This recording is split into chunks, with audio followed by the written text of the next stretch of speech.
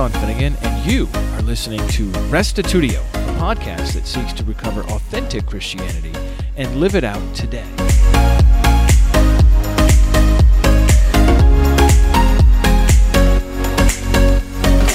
How much control should Christian groups exercise over their people? Should people be free to research and diverge from past ways of thinking, or do they always have to just toe the line?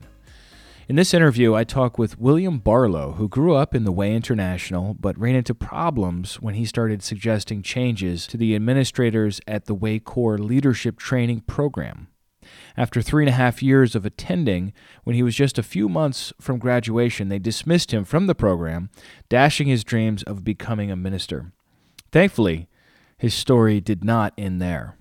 Here now is podcast 313, Questioning Way International Doctrines with Will Barlow. Welcome to Restitutio, Will Barlow. So glad to have you with me today.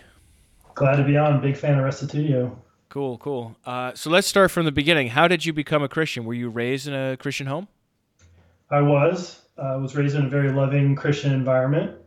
I grew up attending fellowships with the Way International. In some sense, I guess you could say I was born into it. And my dad, he started reading the Bible in his teens. He didn't really attend church growing up much. He started reading the Bible in his teens. And by the time he was going to college, he'd sort of figured the Trinity thing out. He'd sort of figured out that Jesus Christ wasn't God. And so he was, I would say, somewhat looking for something. But he's a very laid-back kind of guy. My mom, she grew up Roman Catholic. She was very hungry for God by the time she went to college. She wanted to see more of his love and his power. And so they met pretty early on at the University of Kansas. And at that time, the University of Kansas was a big place for people to get into the Way International. And around the time they were introduced to each other, a bunch of their friends made the decision to take Power for Abundant Living, PFAL. And so they took PFAL in the winter of 73. And then they were married in May of 73. And my dad kept attending Way fellowships, and my mom didn't. It took her some time, growing up Roman Catholic, to work herself through the Trinity piece, which I'm thankful to say eventually she did successfully. So she started attending Way fellowships again right after I was born. So I grew up attending a Way fellowship. And where were you growing up? All over the place, Sean. I was born in Kansas, and we moved to Missouri for a couple of years, and then Toledo, Ohio. And then we were going to go WOW, I think it was in 94. It was the last year of the WOW program, and it ended up getting canceled. And so we had sold our home and packed up everything, and we were ready to go.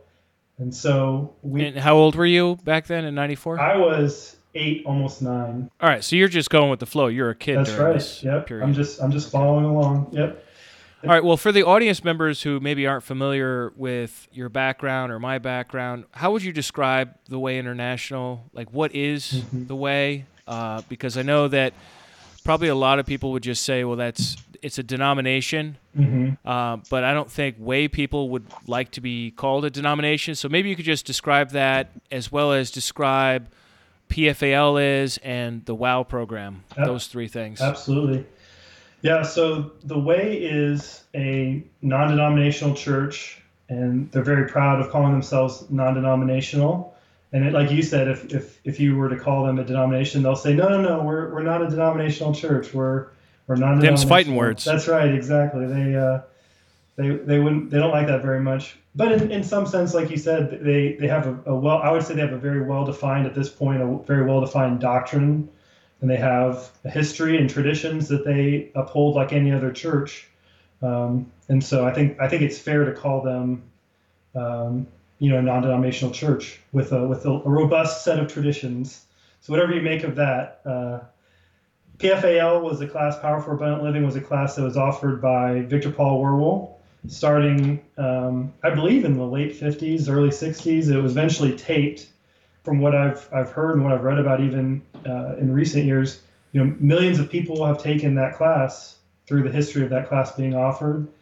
And it was designed essentially as a crash course on how to read and understand the Bible. The way, historically speaking, considers itself a research, teaching, and fellowship ministry.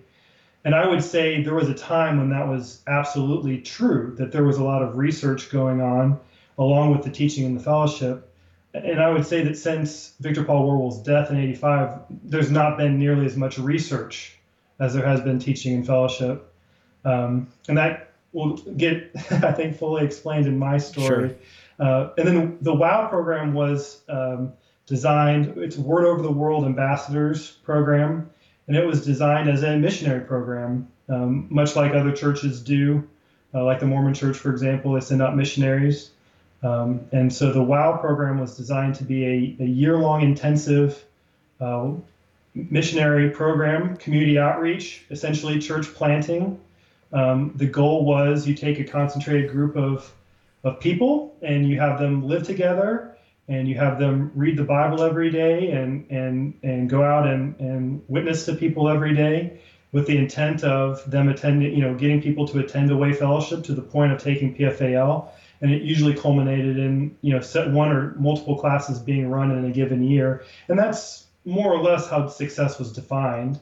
I mean, the way says it's not about numbers, but it, just like with every church, there's bills to pay and there's things that have to be done. So, sure. So ultimately, there is a bottom line involved in the back of the mind.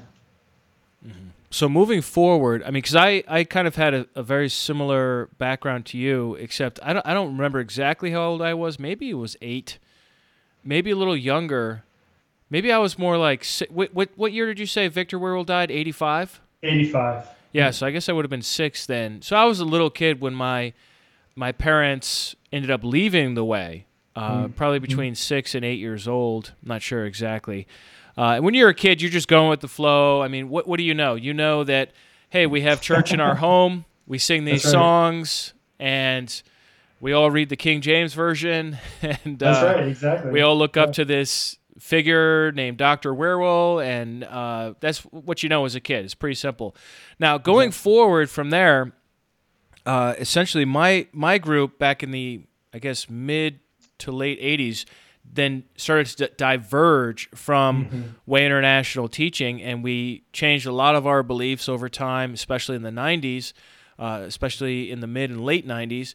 And we have some things that are the same as far as ethos and a couple of beliefs that we felt stood the test of time and criticism and biblical inquiry, and then others that haven't. So, but that's not at all really your experience. You continued on and grew up in your teen years in the Way environment, right? That's exactly right. Right. Yeah. So what was that like for you? Was it very nurturing and great, or was it oppressive and difficult, or what was it like for you?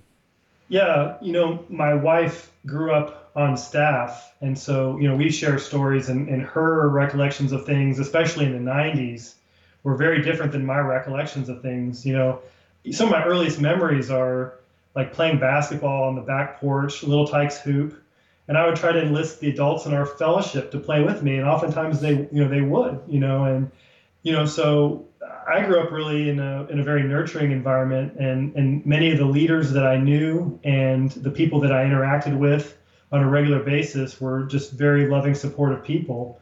And from a doctrinal perspective, I think one of the things that really has meant a lot to me personally is, my dad used to sit us down when we were kids, and he would say stuff like, I don't care who's talking about the Bible, whether it's someone in fellowship or someone at the church down the street, you check what they're saying with the Bible.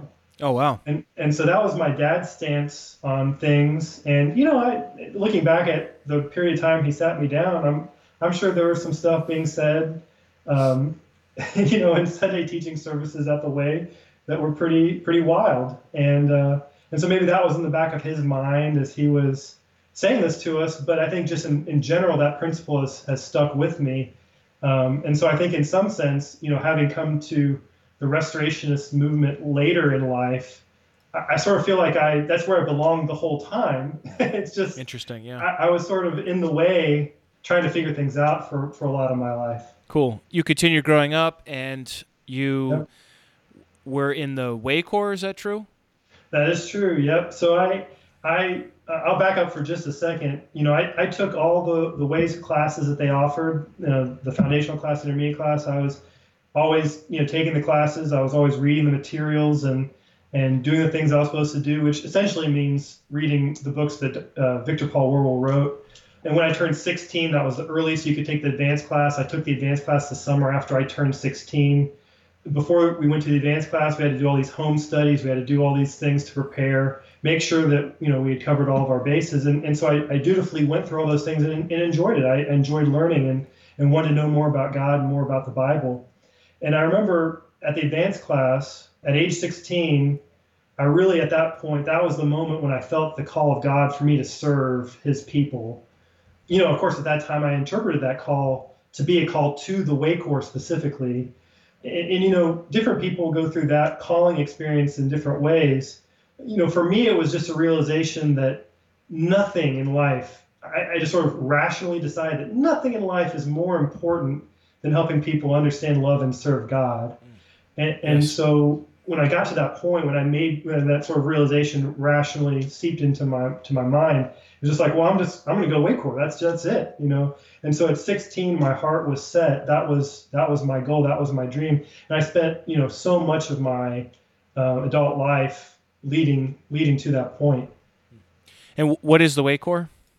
The Way Corps is the leadership training program that the Way utilizes. There's some unique things about the Way Corps that's different. Most seminaries will require you to sign a statement of faith before you go in. At least the conservative ones will. The liberal ones, they don't care as much what you believe or they care that you pay the bill.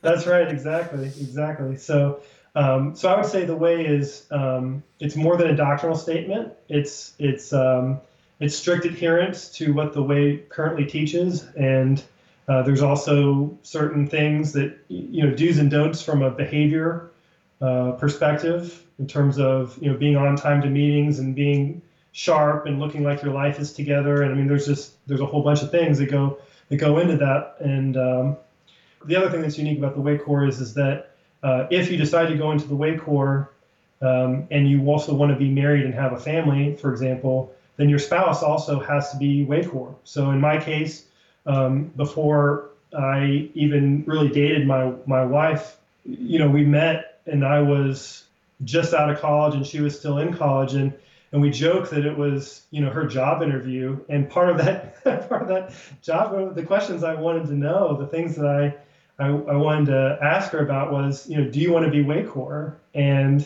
how do you feel about the Way? And she said yes, she wanted to be Way Corps, and she said, I don't think the Way is perfect, but I think I can help fix it. And that's exactly what I wanted to know. And I'm one of those people that I grew up in the Way and had a overwhelmingly, I would say, great experience in my younger years. But even with that, I knew that there were big problems, both doctrinally and practically, in the Way, even by the time I was fresh out of college and hadn't really started serving in any leadership capacity at that point. All right, well, let's come back to that. What was your experience in the Way Corps? Did you graduate? How many years were you in it? Yep. So the Way Corps is a 4-year program. The first year is a candidate year, and it's designed for you to work with the leadership locally in your home environment. And it's basically designed to help you get to the point where they feel like you're mature enough to handle the training, and you've checked off enough of the check boxes, and it's stuff like, can they lead a meeting, and can they teach, and can they move the word, can they get people in the word, can they run classes, all the little check boxes that you can think of in terms of administering an organization.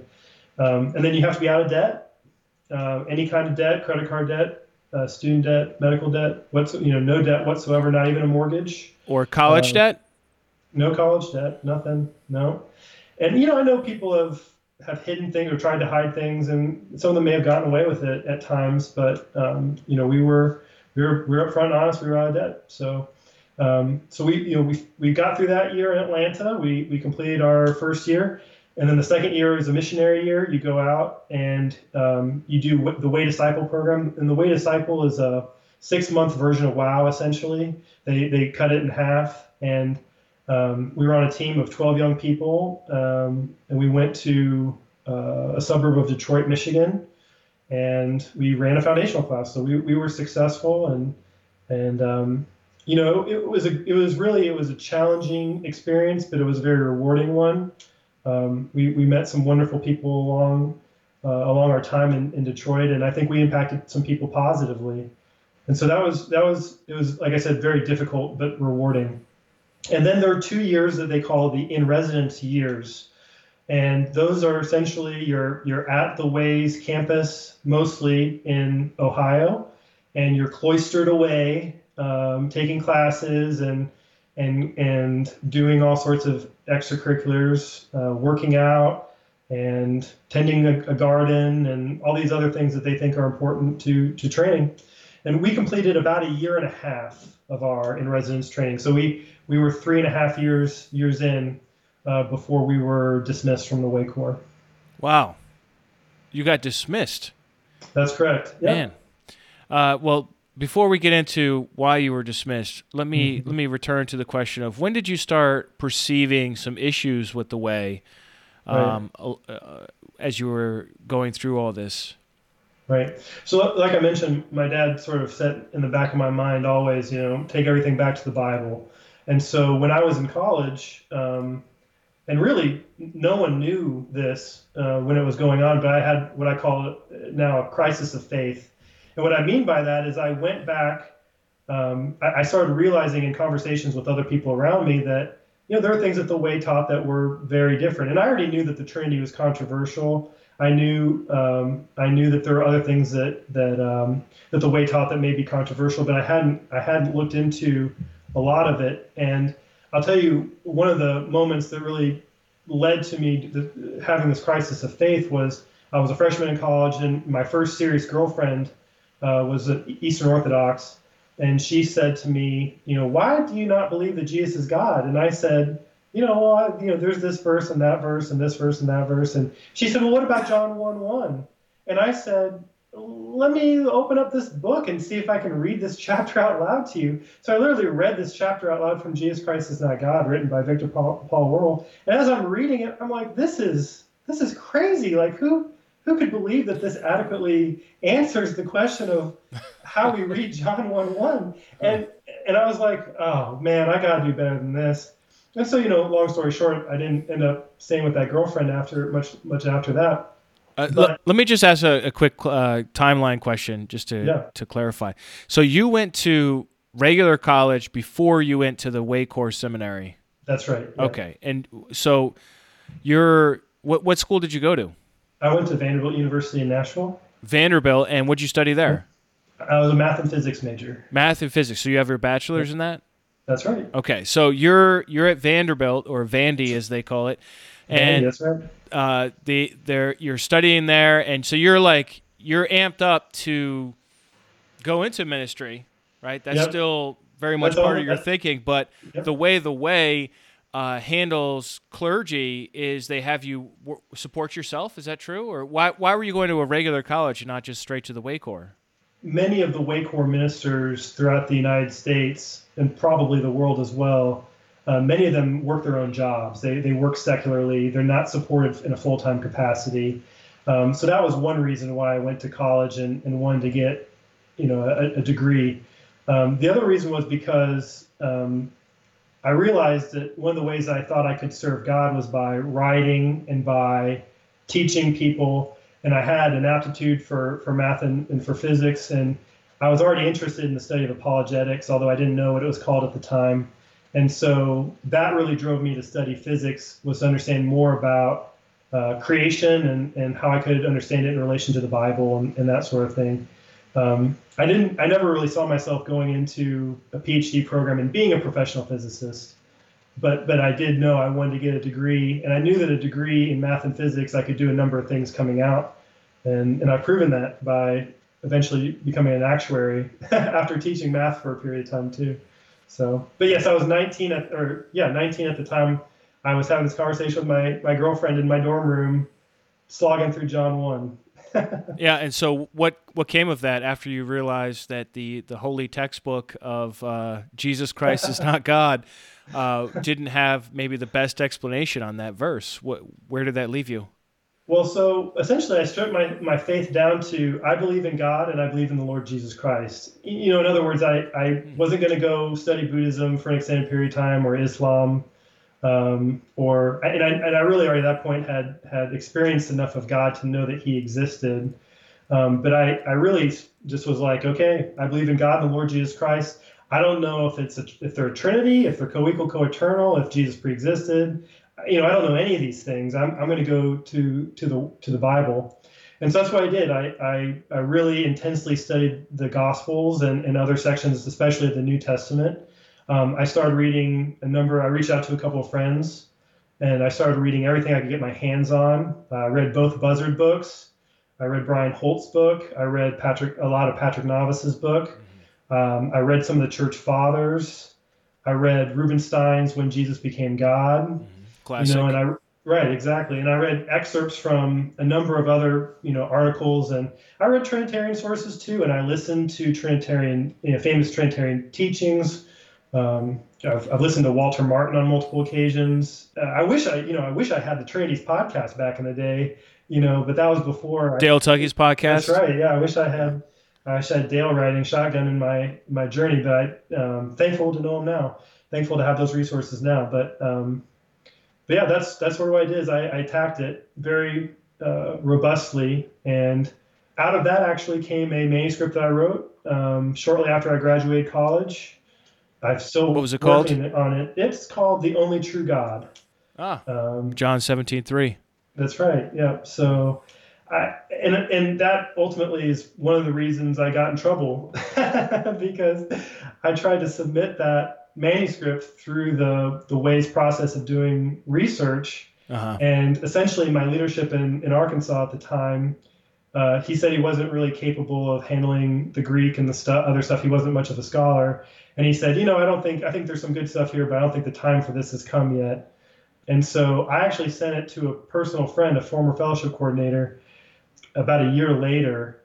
And he decided to hand it off to the Ohio State coordinator, who's also what the Way calls a region coordinator, overseeing multiple states at that time. He was also, incidentally, the minister who officiated my wedding. And so I got a phone call from him saying, why did you send this manuscript to your old fellowship coordinator? And I said, because he's a family friend, and I thought he'd enjoy reading it, And he was like, well, that's not how we do things in the Way. And I was like, okay. He's like, you should have sent this to me. And I said, okay. I mean, do you want to look at it? He's like, no, I'm going to send it to your branch coordinator first, then we can talk about it. And so why was he mad? He was mad because you sent it to somebody in Ohio, not somebody in Arkansas? No, at that time I was living in Ohio, so protocol would have been for me not to send it to anybody, just send it through the leadership channels, which is what I had tried in Arkansas and hadn't worked. That's why I told him All right, so he was mad that instead of you sending it to your fellowship coordinator, you sent it to the regional coordinator directly. No, he was mad that I sent it to a friend, which was a former fellowship coordinator of mine, instead of sending it to him or to my branch coordinator, my most immediate leadership. So I wasn't following Way. That's kind of weird. No, it is absolutely weird. He also, more or less, and I'm not trying to disparage this gentleman because I have, again, a lot of positive experiences with him in my life, but he also essentially yelled at me for about an hour because he thought I was being arrogant for thinking I was better than Dr. Werwol, which is a typical thing that I've seen in the Way, having produced research that contradicts or tries to improve upon the current teachings. Yeah, I would argue that that's exactly the wrong mindset to have. I hope, as a father, I hope that my children are far superior to me. Absolutely. And that their understanding of the world and of God and of the faith, first of all, I hope that they choose those things once they're at that age where they're able to make those decisions on their own, but that they would far surpass me. And I would hope that Victor Werrell would have wanted people to surpass him as well. Mm-hmm. And not just to toe the line. Absolutely. And I think that's a much more noble aspiration than preserving this one understanding that can never change. I mean, that's so Catholic. Absolutely. No offense to any Catholic listeners out there, but like the whole idea of having a deposit of faith that can never change because, the council has spoken or the Pope has spoken. That's not a Protestant mindset at all. Absolutely not. So that's really interesting. Yeah. Keep going. Yeah, and I think again to your point, in the context of being self-proclaiming that you're a research, teaching, and fellowship ministry, I think that was the hard part for me. Is I was always sort of led to believe that, look, if you've got a better way of teaching things, if you've got a better way of understanding things, then bring that forward and we'll look at it. We'll see if we can't incorporate it. And I eventually found out that was a lie. Just to put it bluntly. And I think the allegation that I always heard about other people who had done similar things was, oh, they made demands, or they had an ego, or they couldn't wait for the big ship of the way to change its mind, so they just up and left. And in my case, it's none of those things. I've tried to deal with things as humbly as I can. I've tried to deal with things in the proper protocol, especially throughout my later years in the way. Once I knew the protocol, because that minister certainly clarified the protocol for me in that conversation. So I just tried to do things the way that the way wanted it, and I still ended up getting into trouble later. Wow. So let's talk about how things ended up at the Way Corps. Right. Why did you get dismissed? And tell me that story a little bit. Sure. So, it's just like any school. You don't want to be in the principal's office, generally speaking. That's not where you want to be. The Way Corps coordinator is essentially the principal. He or she, usually it's a married couple. They're the Corps coordinators. They oversee that training program. And if you're called into their office, usually it's for positive things. It's, hey, can you help me with this research assignment? Or, hey, can you help identify what's going on with so-and-so, and let's get a resolution on this. And usually it was for good reasons. I was called into the Corps coordinator's office. There were 2 times in my training where it wasn't. And the second one is the one that you're interested in. And that's the one, my buddy, so I had a very close friend during this whole time. We were in the same year in residence, and we had studied the Bible a lot together over the year and a half that we were there together. And he and I were called into our Corps coordinator's office, and the allegation was that we were gossiping about the things that were wrong about the Way's teachings in the breaks in between classes. And, the thing about that allegation is sometimes we did talk about things that we thought were wrong with what the Way currently was teaching or taught in that particular class. So that part was true. We never really made fun of things, and if we did make fun of things, it was sort of one of those things, laugh because you want to cry kind of things, because it hurt us. We had the heart that we wanted to present only the best information, and if we thought something was lacking and that people were going along with it, then that's a sad thought, and so it was never a holier than thou kind of laughter. It was just sort of a, oh man, look, this is just not right, But that particular incident, the laughter was because my buddy was researching something that was somewhat controversial, which was what Jesus Christ is up to. That was essentially his research paper for his Way Corps, his final paper for the Way Corps. Is that Jesus' current heavenly ministry? Is that what you're talking about? He was trying to figure out just anything related to what Jesus was up to and involved with, because the current Way teaching on that is that essentially they don't talk about Jesus as doing anything currently. He's waiting to come back. Right. That's what I was. Yeah, that's what I was referring to. Yeah, so he's looking into what is Jesus currently doing in heaven. Right. What is his role? Right. Exactly. How is he? He's looking at Ephesians and saying, look, he's the source of supply here. He's looking at Colossians and he's saying, look, you got to be connected to the head. And he's asking the right questions. Even at the time, I thought these were the right questions. How do we understand what Jesus is doing and how he's impacting the church? And that, that's was a very controversial subject in the Way. It still is to this day in the Way. This is about 5 years ago now. So we had been listening to a class, and that morning in class, Dr. Worrell, I think it was we were listening to an old tape. He had said something that corroborated a lot of what my buddy was finding. And so that's what we were laughing about. We were laughing about, look, these guys aren't even listening to what the mentor, the teacher, said in class. They're not even listening to everything that he wrote, because there were things that he wrote about that would be controversial in the current ways understanding of things. And so that's what we were laughing about. We're laughing at the irony of the fact that what he was studying shouldn't even be controversial at all to begin with. And they heard you laughing or saw you laughing, and they rebuked you for that. They didn't rebuke us. They went to our core coordinator behind our back and said, we think Will and his buddy are doing evil things. You need to check in on them. And he believed it, so he called us in the office. And when we explained to our core coordinator what happened, he understood, and he said, okay, don't talk to each other after class, period. So that was the thing. For us to resolve the situation, it was the whole, like, go to your own room. You kids, you're causing trouble for everyone else. Just go to your own room. And, that had happened to us before. We'd had similar problems in our first year at the very beginning.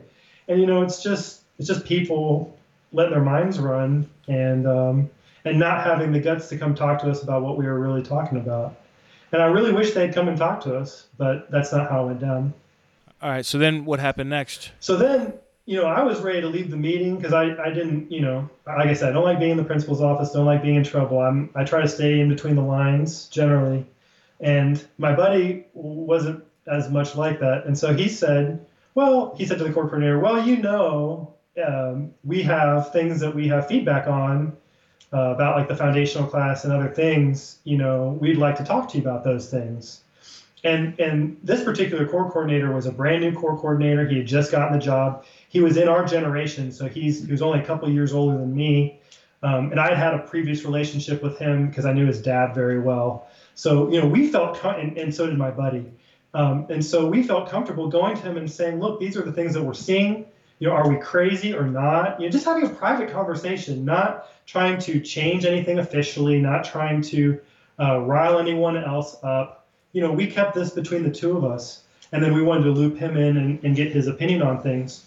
And so he said, sure, write down the things that you think we could improve on, and I'd love to have that conversation with you. And so what that ended up with was a 10-page, about 100 bullet point feedback on the foundational class. And your chuckle says it all. I mean, how do you think that's going to be received, right? I mean, and most of it was ticky stuff. It was maybe we can explain John 1 better. Maybe we can explain Colossians 1 better. It was all bullet pointed. There was no, I wasn't trying to, it wasn't a manifesto, it was simple, basic stuff. And it was meant to be the beginning of a conversation between the two of us who had been talking about some of this stuff, and then our Way Core coordinator that we wanted to loop in. And so we sent it via confidential memo. And I wanted to read to you sure, the memo that we sent. This is the text on the memo that we sent. And this is a totally way of doing this. God bless you. Please see the attached information. This is not meant to be hypercritical. These are ideas that we believe would help us solidify an already life-changing class and help move the word even better. The material presented in this document is by no means a polished presentation of the information. We would love to discuss any of these points at your convenience. We have not and will not share this information with anyone else. Thank you for taking the time to review these items. So that was placed in a confidential box for our Way Core coordinator's eyes only. And, we promised to abide by all the standards that the Way would have regarding research. And, the main thing that they're concerned about is that the rotten apples don't spoil the whole bunch, right? So we said, look, we're not going to share this with anyone else. It seems like there's just a heck of a lot of control issues going on here. Yes, yep, absolutely. I wonder what they're so afraid of, because usually fear is what drives control. Absolutely. No, and I think the response to this, I think you'll see fear on a couple different people's parts, because we sent that, I believe it was on a Monday morning, we turned that in. And then we heard nothing for 3 days. Then on Thursday, we were pulled out of our block assignments. And block assignments during the Way Corps, in the morning typically you have class, in the afternoon you work a job at the Way. And it could be in grounds where you cut the grass and rake leaves and all that kind of stuff. It could be in the auditorium cleaning brass or vacuuming or working on stage or set design. It could be in any of the office departments doing different things. My wife and I, we were pulled from our block assignments for a meeting with our Corps coordinators, both the husband and the wife.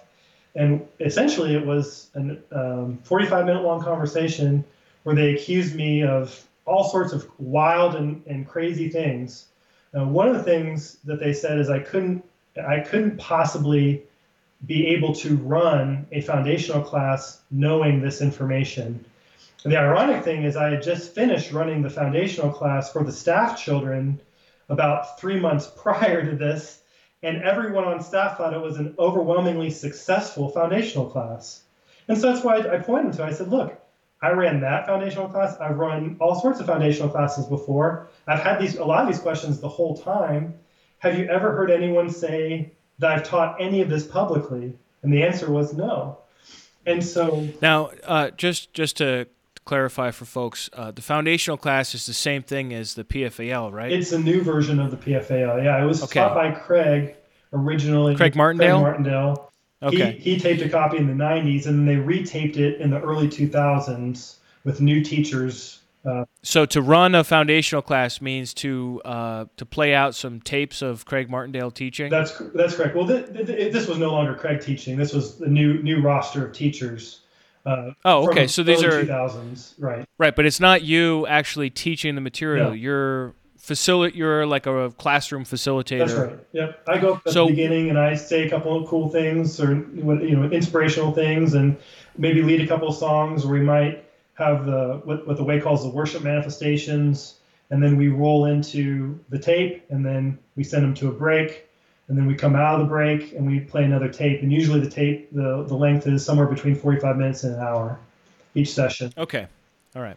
Thanks. I just wanted to clarify that for folks. Absolutely. Absolutely. So the point was I had done what he was accusing me of being able to do. I had done it many times and had done it in the Way Corps program under Corps coordinator's supervision for staff kids in the last 3 months. So clearly the allegations were false. The interesting thing about that meeting is Sean, if you had been a fly on the wall, you would have said, Will, why are you not speaking up for yourself? I just folded like a cheap tent because I didn't want to come across as the last thing I wanted to do was be egotistical or act like I wasn't meek. And at one point, the Corps coordinator said something about me. He alleged something, and my wife turned to me and she said, are you really guilty of this? And I said, no, I'm not. I didn't feel the need to defend myself very vigorously. I just felt my record stood for itself. And that's why I tried to bring him back to. And what was interesting is at the end of the conversation, I just asked him, I said, well, do you disagree with what I wrote? Is there something that we can talk about proactively from the Bible? Is there a way we can, is there something that I'm way off base on? And he said, no, I think I've thought about half these things before. And I was like, well, why are we doing this big old song and dance? What is the point of this meeting? Right. And what I found out later is, and I don't know what actually happened, Sean. I'm going to be honest with you, but the only thing I can think of is that he saw how thick the document was, how many bullet points there were. He got scared and he reached out to Reverend Rosalie Reidenbach, and I think she's the one who instructed him what to do, because it was totally out of character what my Corps coordinator did. And Rosalie is the current president of the Way International? She was the president and the chairman of the board at that time. I don't think she holds the president title anymore. I think she's a vice president or something now. She has stepped down somewhat. I say somewhat. I think she's still essentially running everything. Okay. At the end of this meeting, you got dismissed? No. From the Way Corps? No. Or you were still in it, but just severely chastised and muzzled? No, not even that. My Corps coordinator said that he thought our hearts were clear. I asked him what he was going to recommend to Reverend Reidenbach, and he said, we're going to recommend that you stay. And I said, great. And I said, look, I'd still love to talk about these points. And And if there's anything that I'm wrong about, I want to know as soon as possible. I want to have that conversation with you. And so I thought everything was good, and everything was not good. The next day, Friday, I was called back into my core coordinator's office, and I was told that the board of directors had made the decision that I was no longer fit, that we were no longer fit to be WACOR, and that we were being dismissed immediately, and that we had 24 hours to pack up all of our stuff and to get off of grounds, and that they would be assigning some other WACOR in residence WACOR to help us pack and make our arrangements. Wow, so you got canned. That's correct. And was there any recourse with that? Well, we tried, Sean. We tried. Obviously, we thought it was essentially a misunderstanding. And one of the details that I haven't mentioned at this point is that my father-in-law at that time was a high-ranking minister at the Way, and he was located at what the Way calls headquarters, which is where we were being trained. That's the main property that the Way owns in New Knoxville, Ohio. And so my father-in-law, who was high-ranking minister, a very avid researcher. I'd had many conversations with him on a number of the items that I brought up in my feedback in years before, and he thought some of them had some merit to them and should be discussed. He thought that it was all just a mistake, that it was just a miscommunication. So he immediately reached out to Rosalie directly and said, look, you don't know Will like I do. I'm his father-in-law. Trust me, he's meek. He'll listen. He's not going to go spreading stuff around. He's not going to handle this disrespectfully or out of protocol. Please don't dismiss him. Give him a chance to defend himself. And she refused. She refused to meet with us, and she said instead that we should write her. And so that's what we did. We ended up writing her a letter, and I actually ended up apologizing to her because that's what... You're apologizing for getting fired. That's right, exactly. That's because that's the way, again, that's the protocol in the Way. Yeah, that's not a healthy environment, man. No, it's like they're abusing you, and then you're apologizing for their abuse of you. That's correct. And to be honest, a seminary really should be the kind of place where young people that are forming their thinking can push back, and it's a tremendously creative time in your life when you're at university, whatever subject it is you're studying. Absolutely. Could you imagine in physics that, let's say you had a hypothesis that challenged Einstein, okay? Now, your professor would come in there and let's say you handed in an assignment and that's what you did. The professor would then have to evaluate it based on its own merits. They can't just say, oh, you're Will Barlow. You can't challenge Einstein. Look, in real science, which, the Latin of which is just the word for knowledge, in a real pursuit of knowledge, this whole idea of the fame of the person doesn't have relevance. Absolutely. I don't know how else to say that. No, absolutely. No, but so I think you should be able to challenge things, and I think when it comes to theology, it should be the same thing. There are boundaries, right? Because if you're not going to consider the Bible as authoritative and inspired, then you're just not doing the same kind of thing as what that seminary is doing, right? Absolutely. If it's a Bible-based seminary and you're just doing documentary hypothesis and slicing and dicing the scriptures into 100 different authors and redactors and stuff, okay, well, you're just really at the wrong seminary for that. But within the boundaries of, and there are plenty of seminaries you can go to that'll do that. Right. But within the boundaries of what you're doing, you weren't challenging the Christology. Mm-hmm. You were challenging the explanation of the text. You were actually agreeing with the Christology, and in fact, you were presenting a better understanding that could help more people continue to believe in that Christology. Absolutely. Right? Absolutely. So yeah, and you read the text of my memo, and we were over the top on saying stuff like, look, this is already a life-changing class. We're just trying to help make things better. And so I think that there was a lot of fear, both on my core coordinator's part in sort of escalating that directly to Rosalie. And I think, honestly, there was a lot of fear on Rosalie's part because she didn't want to adjudicate current way teachings with the Bible. She wanted to canonize Victor Paul Wierwille's teachings and act like there's nothing wrong with them. And I would have had a problem with that had I known that before I went in the Way Corps, much less while I'm in the Way Corps. Because I just don't think you can call yourself a research ministry if you canonize a set of works and you said, we're not going to question the contents of these works. All right, so you got basically dismissed from the Way Corps. Yes. What happened next for you? So Because I heard from Jerry that you wrote some sort of paper with the whole question of believing equals receiving, which came up later. Is that where this fits in, or is that something else that happens next? I've written a couple different things, and I've challenged a couple different wave doctrines, some more publicly than others. I mentioned to you the training manuscript that's unpublished that I eventually will get back to at some point, possibly, and continue working on. But I think it should be crowdsourced. I think it should be a lot of people working on something like that. I did eventually publish a book on apologetics called God and Science: Is Faith in God Rational? It goes through different branches of science and how they relate to the Bible. But, right after we were dismissed, we still attended a Way Fellowship, believe it or not, for about a year and a half.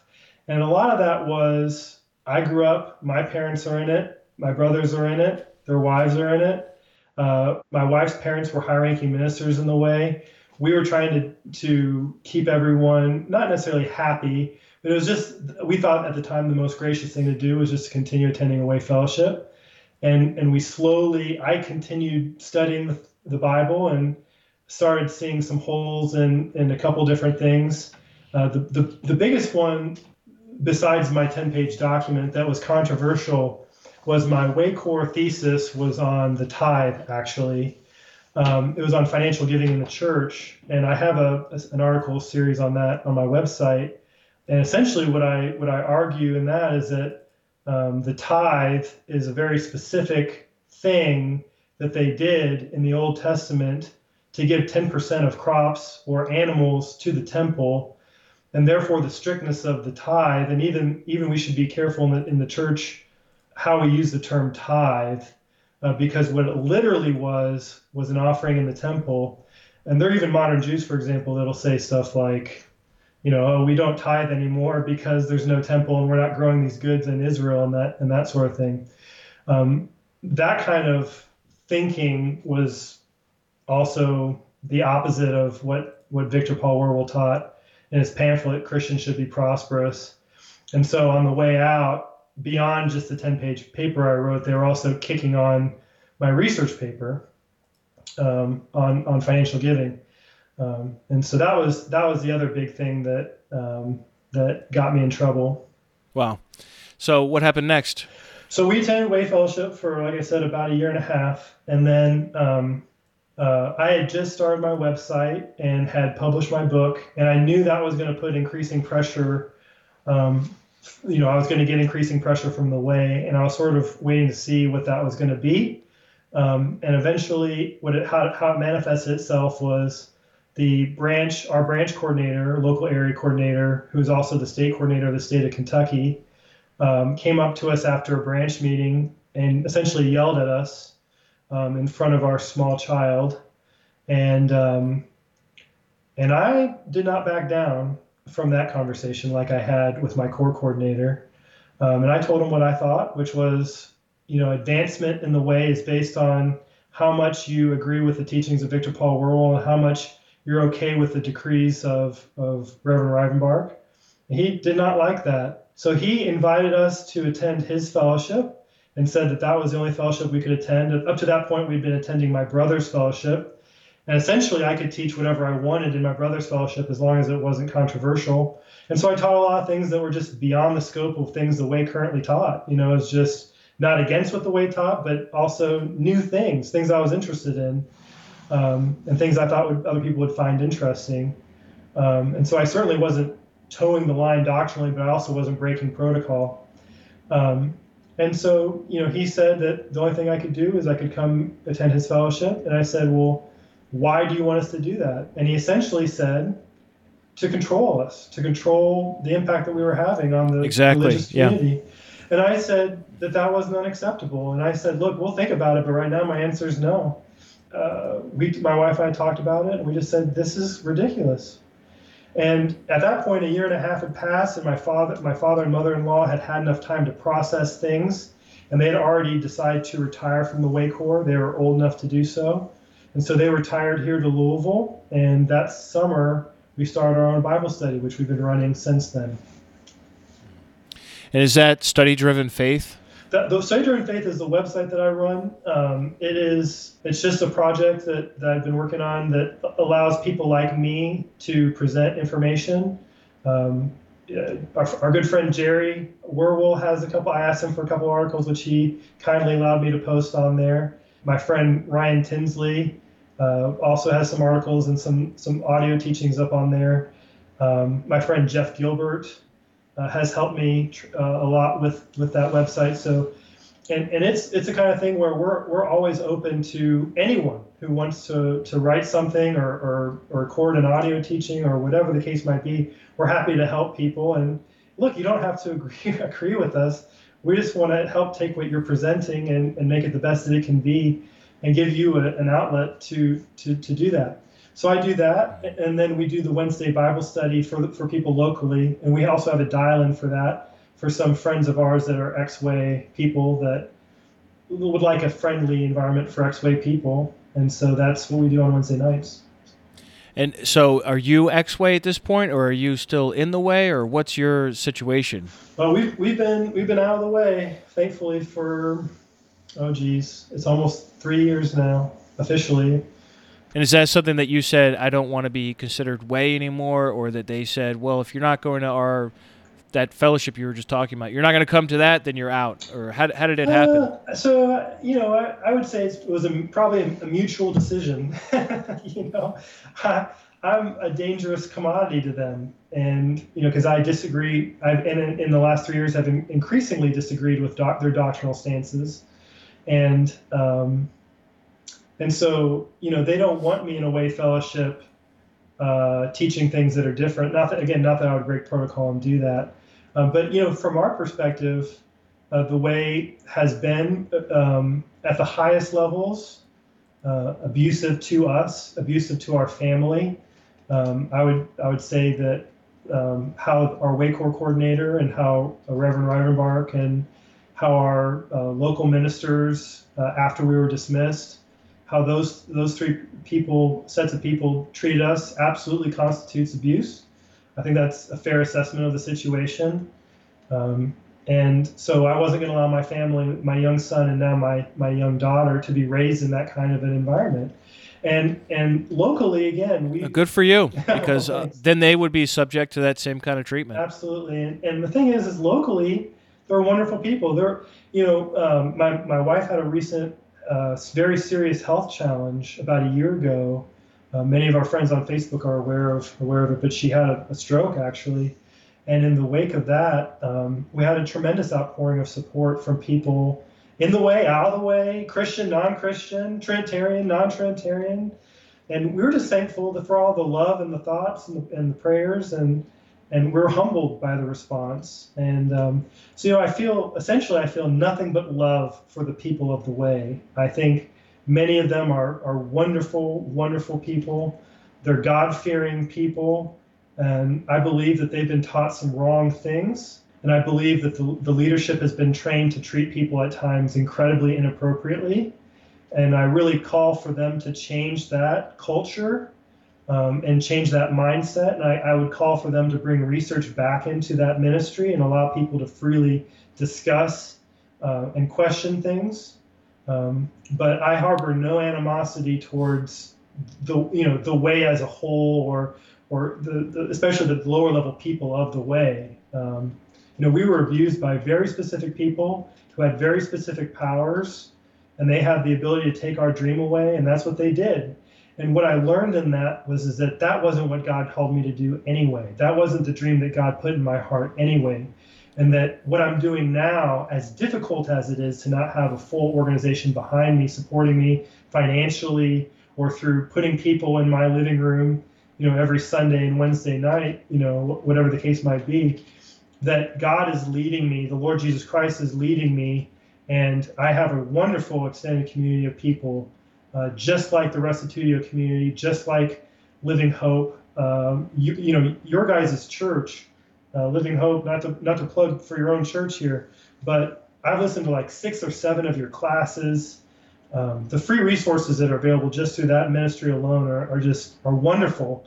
And I told your dad at Converge that that's how a church should be run, where things are free, they're open to the public. Anyone can get on there and download it, do it whatever order they want to do it in. And all this information is just accessible. And so I just think it's wonderful what you're doing at Restitutio. I think it's wonderful what you guys are doing at Living Hope. Yeah, I think my dad had a lot of similar experiences to what you described here. And the short version of his story is that after Victor Wierwille died, there was a power struggle, and a couple of different guys were vying for the position to take over. And Craig Martindale, who was a close friend of my dad's, sent out this letter saying he had to give absolute allegiance to him and the board. And my dad said, I can't do that. And this is ridiculous that you're asking me to do that. My allegiance is to God and his son, Jesus Christ, and to the scriptures. And I can't give absolute allegiance to some fallible human or group of humans. Absolutely. And without any recourse or discussion, they just simply fired my dad. This is in the mid-'80s or late '80s. And, the way was structured at that time, it probably still is, my dad didn't own anything. He didn't own his house. He didn't own his car. He didn't own his furniture. The only possession he had was his bed. And they said, all right, you've got 2 weeks. My dad had 5 kids. They said to him, you've got 2 weeks and you're out of the house. And that's it. And so that was his experience with the control and everything else. And looking back on it, he has said to me of that experience that was one of the worst experiences and best experiences at the same time. Absolutely. Because, just like you, they took the dream away. They took the carpet right out from underneath him. But at the same time, the local believers, many of them did go with whoever the person is that took over. Right. But many of them did also stay with my dad, and that gave him the freedom as a fellowship coordinator to do what you were saying, which is do the research and start to think on his own rather than thinking within the very strict confines of what Victor Wierwille had taught previously, however many decades ago that was. So, yeah, I kind of grew up in the shadow of that mindset. My question to you, Will, would be: what about all the people that are still in there? I mean, you're not the only person, man. I tell you, I've met 3 or 4 couples over the last 2 years who are just like saying the same thing that you're saying right here, where leadership, control, these kinds of like bully tactics are basically squeezing them out where they can't rationalize to themselves staying in. And by and large, people come out of the way, and it's weird that they're so forgiving of the way of the way they were treated, but they are. It's just like, all right, well, I'm not going to hold it against them. What they did was wrong, but I got to move on with my life. And I'm sure it's very disorienting to come out of that umbrella and then not to have access to certain events that you're used to going to, and certain people that don't want to have fellowship with you or even communicate with you. But what about these folks that are still in it right now at the time of this recording in the year 2020?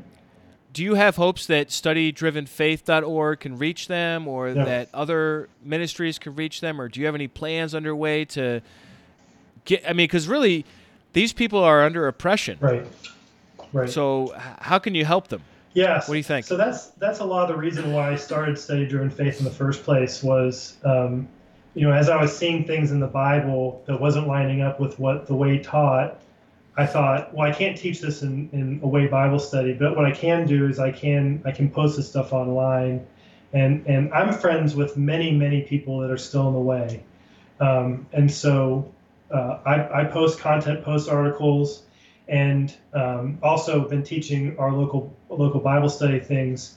One of the things that we taught, I think it's almost a year and a half ago now, is we taught a series on the Kingdom of God, and I mean.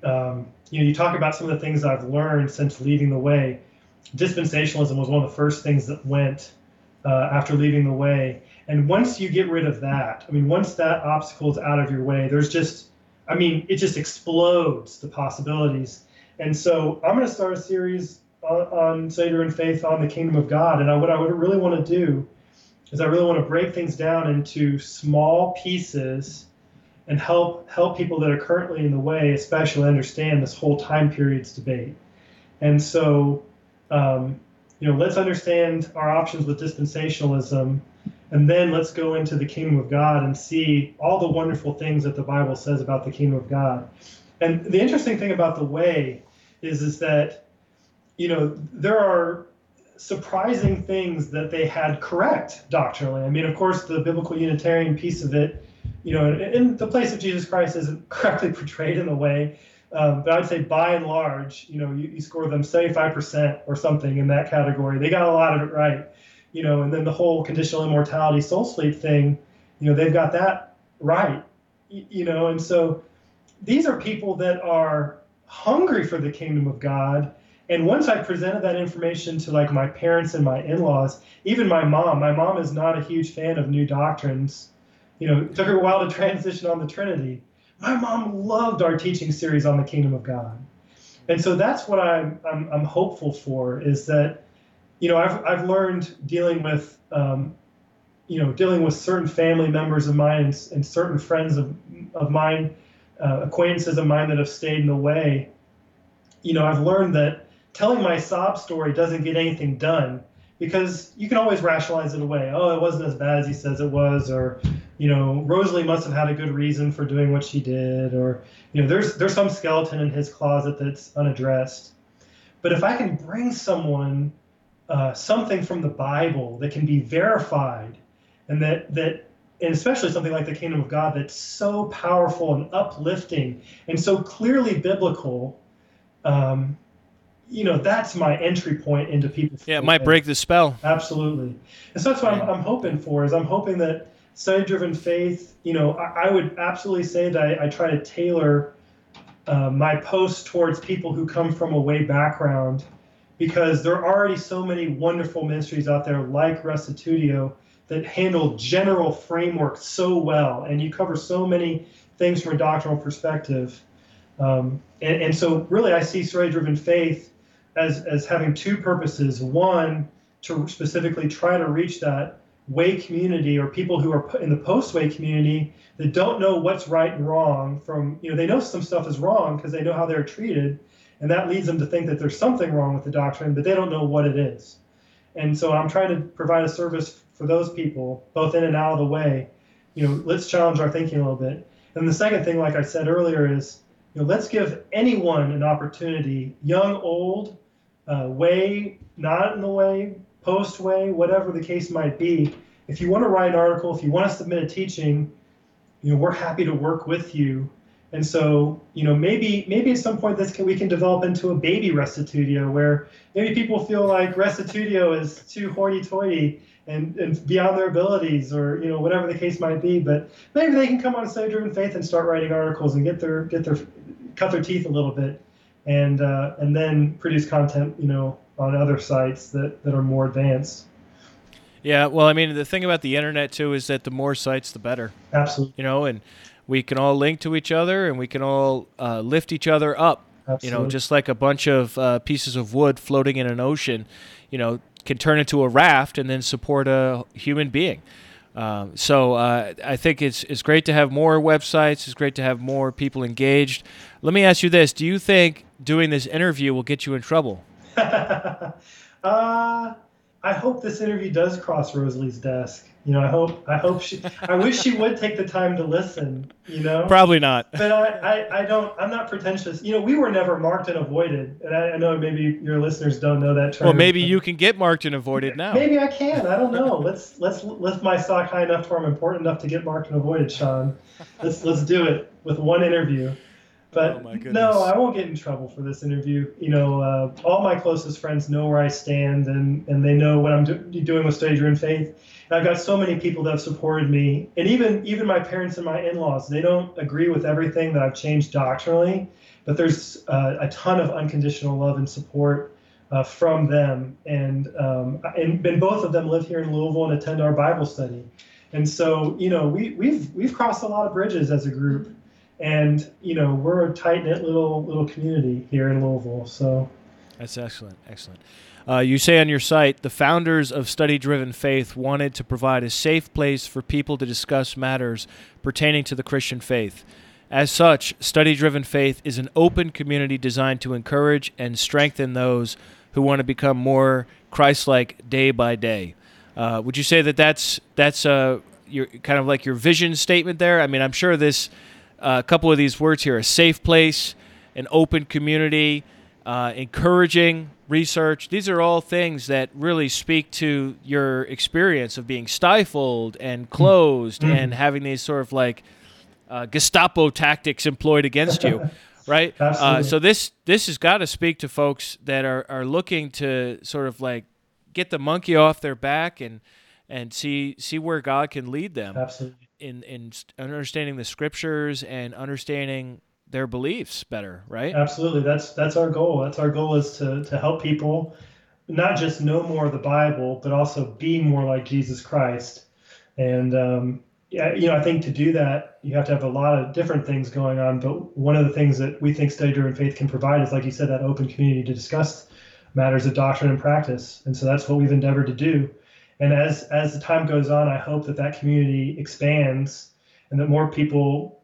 We don't have the following that Restitutio has, and we may never have that kind of a following, but we have impacted people, and we do have comments from people sharing that impact. And even if it's one person, I'm thankful, and I'll give my Restitutio plug now. But when I left the way, I felt all this pressure.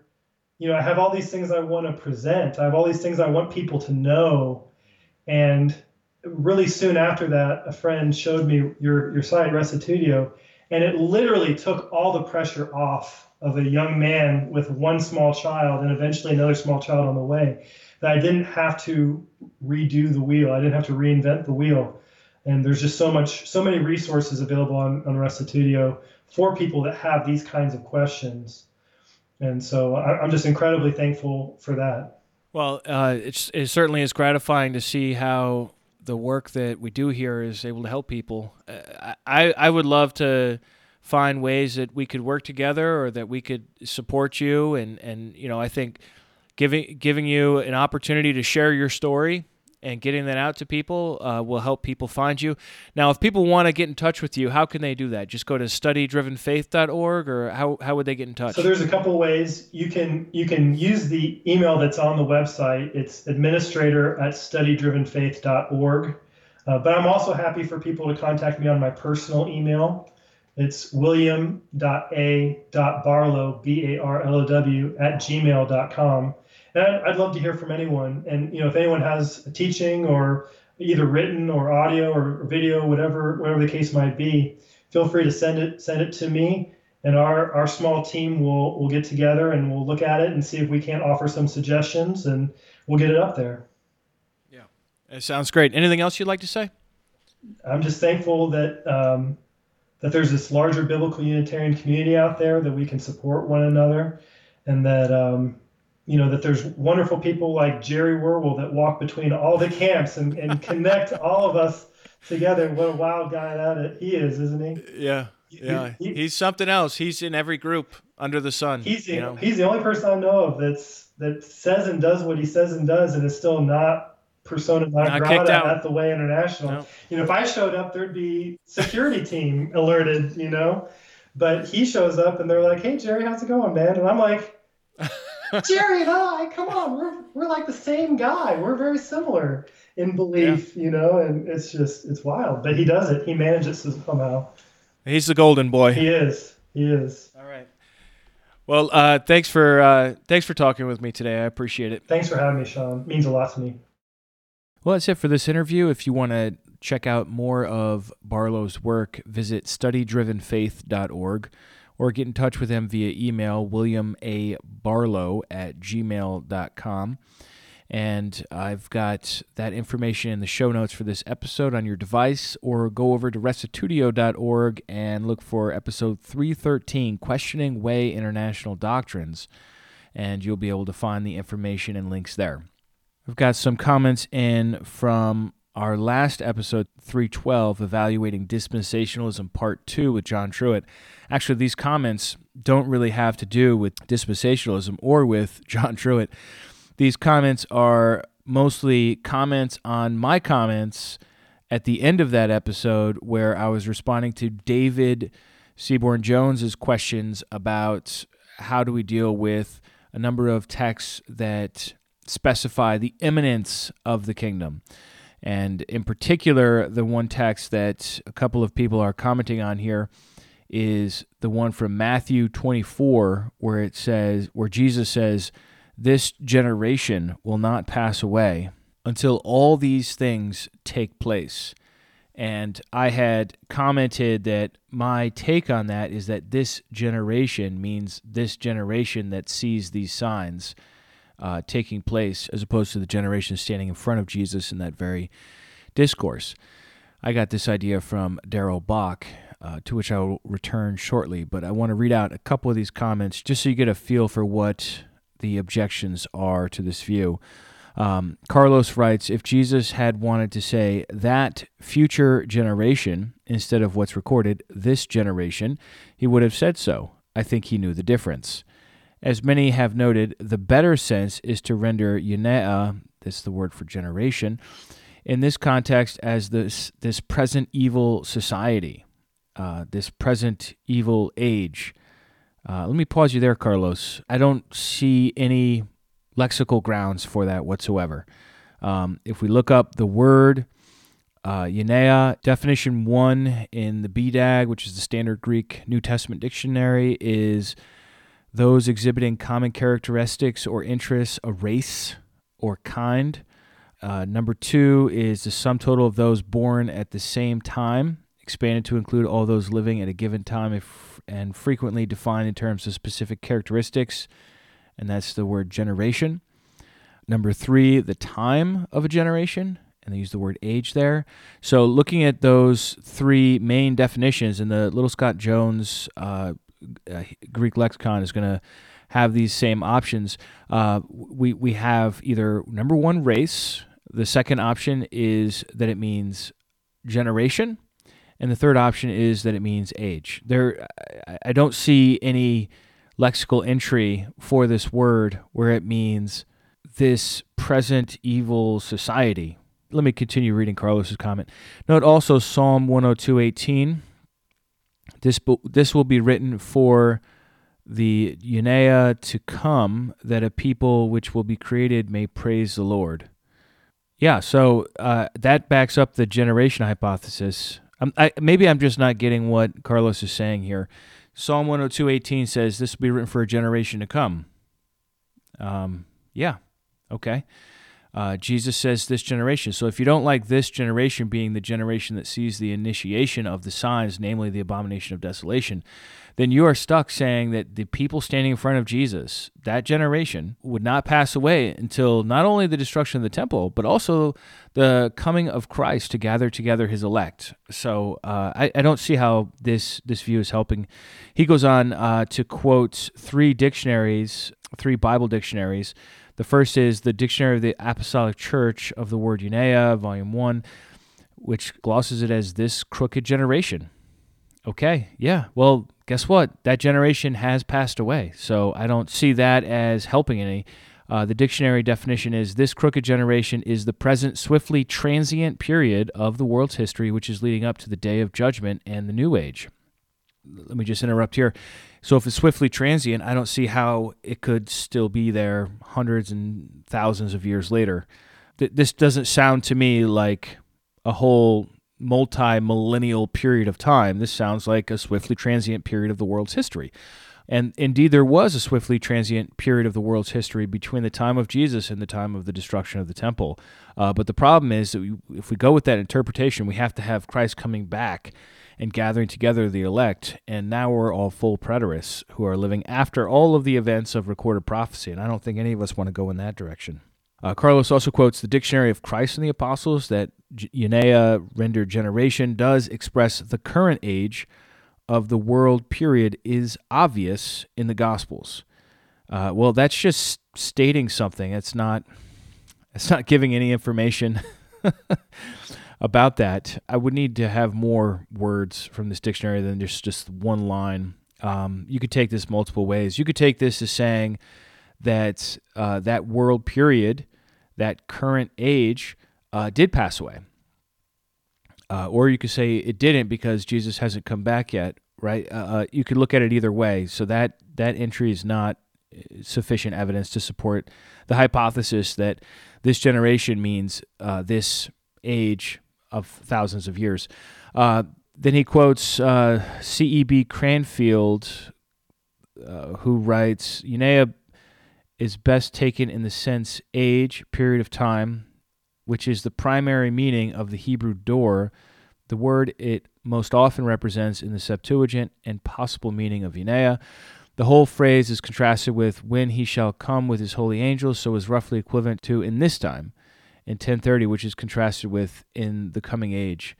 I think that supports my position, Carlos. I'm not sure how that supports your view on this, that this generation refers to many generations, as opposed to the generation that is either present, hearing Jesus in that moment, or the generation that is present that sees the abomination of desolation occur whenever that will happen. Anthony Buzzard writes in and says, Sean, where have I said this generation refers to this race? I say normally that this is this present age as distinct from the age to come. Well, Anthony, I obviously must have misheard you saying that in light of the dictionary definitions. That word, Euneia, does mean race.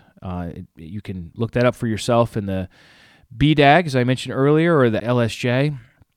And maybe I conflated those two together, looking at the dictionaries and hearing you teach on this all those years ago. So please forgive my misremembering your interpretation on that. I obviously got that wrong. And then Ken LeProd writes in a couple of comments as well, which I'm not going to have time to get to for now.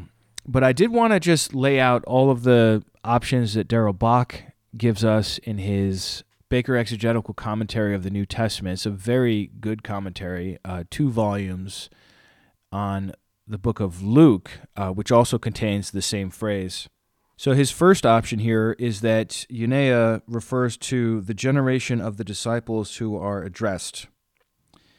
And he goes on to say, well, the most obvious objection to this view is that it makes Jesus manifestly wrong, and the church perpetuated this error when it continued to circulate these remarks after the disciples died. If Jesus had really meant this, would not the church have buried such an embarrassing saying or abandoned this hope? The saying's presence suggests that something else is intended. So that would be the view that is held by many preterists, partial preterists, full preterists, depending on how you interpret the part about the sign of the Son of Man coming in the clouds. N.T. Wright and others do interpret that as referring to the judgment on Jerusalem by Vespasian and the Titus, the Roman generals, but I think a lot of us find that not very convincing. Bach continues, attempts to defend this view by arguing that Jesus did come in the form of Jerusalem's destruction do not work, since it is his physical return in total judgment, not an active judgment or mere rule, that is in view. Then number 2 for the options on interpreting this word is that Luke means his generation rather than that of Jesus. One's view of the nature of Jesus' prophetic gifts will influence whether this option is persuasive. It is certainly subtler to see Luke speaking of his generation rather than Jesus, but if Euneia refers to contemporaries, then the more natural reference is to Jesus. So that would be option 1, Jesus' own generation. Option 2, Luke and his generation. Option 3 is that this refers to AD 70 as the end, that is, as the beginning of the consummation or as the type of the end of the world. The advantage of this approach is that it takes most of the terms in the rather direct sense, except for the key reference to God's consummated kingdom. This latter problem makes this approach unlikely unless one reads the point theologically in a prophetically shortened manner. There is no indication that the kingdom changed its nature in any way in AD 70, or that the later church recognized this event to be that transformation. So if that third option is to argue that the kingdom did in fact come in the year AD 70. Number 4, another approach takes a lexical angle to argue that Yunea means a given race, namely the Jewish nation. The point is that the Jewish race will not pass away before the end. There is a future for Israel. This interpretation is popular among dispensational interpreters, although not exclusively. Variations on this sense argue that Yunea means the human race, or this type of generation, i.e. the faithless generation. The point is that the end will come before the end of humanity, the disciples or this type of generation. There will be a time of vindication. The major problem with this interpretation in all of its forms is that it is debated whether Yunea in isolation can have a racial sense. Even more difficult is the equation Yunea equals Israel, which combines a rare usage in a narrow technical sense. Luke 16:8 is the only possible example where Yunea, people of the same kind, but the sense of this passage is disputed. In most passages, Yunea carries the sense of those living at a given time, the current time, a point that on the surface favors any of the first 3 views. If this rare sense is the meaning here, it is most unusual. Even assuming the lexical possibility, the following points are against this view in its variations. Number 1, the Semitic term that means generation cannot carry the sense of race. 2, a reference to humanity merely states the obvious. The return stops humanity from disappearing, or else why come? Number 3, a reference to the disciples as a race seems overly subtle, what indicates that they alone are this generation. And lastly, a reference to this type of generation is equally subtle, though of the sub-options, this one is the best, since the saying would make the point that evil people will be judged. So I guess this would be the one that Carlos and Anthony are arguing for, this idea that Yunea refers to race, but not really a race of people ethnically, but a type of people, stubborn people, rebellious people, people that are opposed to God, that there will always just be people opposed to God until the end comes. It kind of deflates the force of the statement, and it seems like we've had wicked people from the beginning, and we have had wicked people all throughout history, and the fact that there will be wicked people until the end is hardly worth even saying. But hey, it is a possibility, and it is sort of like a sub-option on the race idea, according to Bach. Number 5 is the already not yet approach that argues that in Jesus' view, the events of AD 70 and the end time are inseparably linked. I kind of like this one, just for the record. So that the fall of Jerusalem guarantees the completion of the other event. This view argues that the end has begun with events leading to the fall. That beginning happens within this generation. He goes on to say, as a result, Jesus is saying that this group of disciples will experience the catastrophe of AD 70 within their lifetime, an event that itself pictures the beginning of end-time events. As such, experiencing the fall in AD 70 is as good as experiencing the end because one event pictures, guarantees, and reflects the other. Those who reject this view argue that the things mentioned in the passage explicitly include end-time events. To accept this view also involves a shift in subject back to a focus on AD 70, which was seemingly left behind in verse 24 of Luke 21. This view is subtle, too subtle for most, but it does fit the prophetic genre. As such, it may be correct and should be considered as a viable possibility. Number 6, and finally, this is the view that I had put forward last week in answer to David Seaborn Jones. Another solution, Bach writes, argues that Jesus addresses the disciples as representatives of God's people. So when he speaks of the generation that sees the things, he means the generation that sees the events of the end. Some argue that this view is tautologous, making Jesus say the obvious. When you see the end, you see the end. This misreads the point. What Jesus is saying is that the generation that sees the beginning of the end also sees its end. When the signs come, they will proceed quickly. They will not drag on for many generations. It will happen within a generation. This view is a strong possibility and is the best of the options. The tradition reflected in Revelation shows that the consummation comes very quickly once it comes. The main objection to this view is that Eunaia usually refers to the present generation rather than to a deferred generation, a correct point. Nonetheless, in the discourse's prophetic context, the remark comes after making comments about the nearness of the end to certain signs. As such, it is the issue of the signs that controls the passage's force, making this view likely. If this view is correct, Jesus says that when the signs of the beginning of the end come, then the end will come relatively quickly within a generation. It is hard to be dogmatic about the meaning of this difficult text. Well, I realize that was really long, but I wanted to read it out for you because it really demonstrates the various options that are before us. And so my question to you would be, what do you think? This is definitely not something we need to be dogmatic about, but it is something that is really important, as David Seaborn Jones brought up. And I'm still waiting to hear back from him what his view is. So if you have a take on this or other resources to recommend that you feel satisfactorily and satisfyingly answer this important text, Matthew 24:34, then please come on to restitutio.org and leave a comment so that we can all benefit from your research on that. Thanks, everybody. We'll see you next week. And remember, the truth has nothing to fear.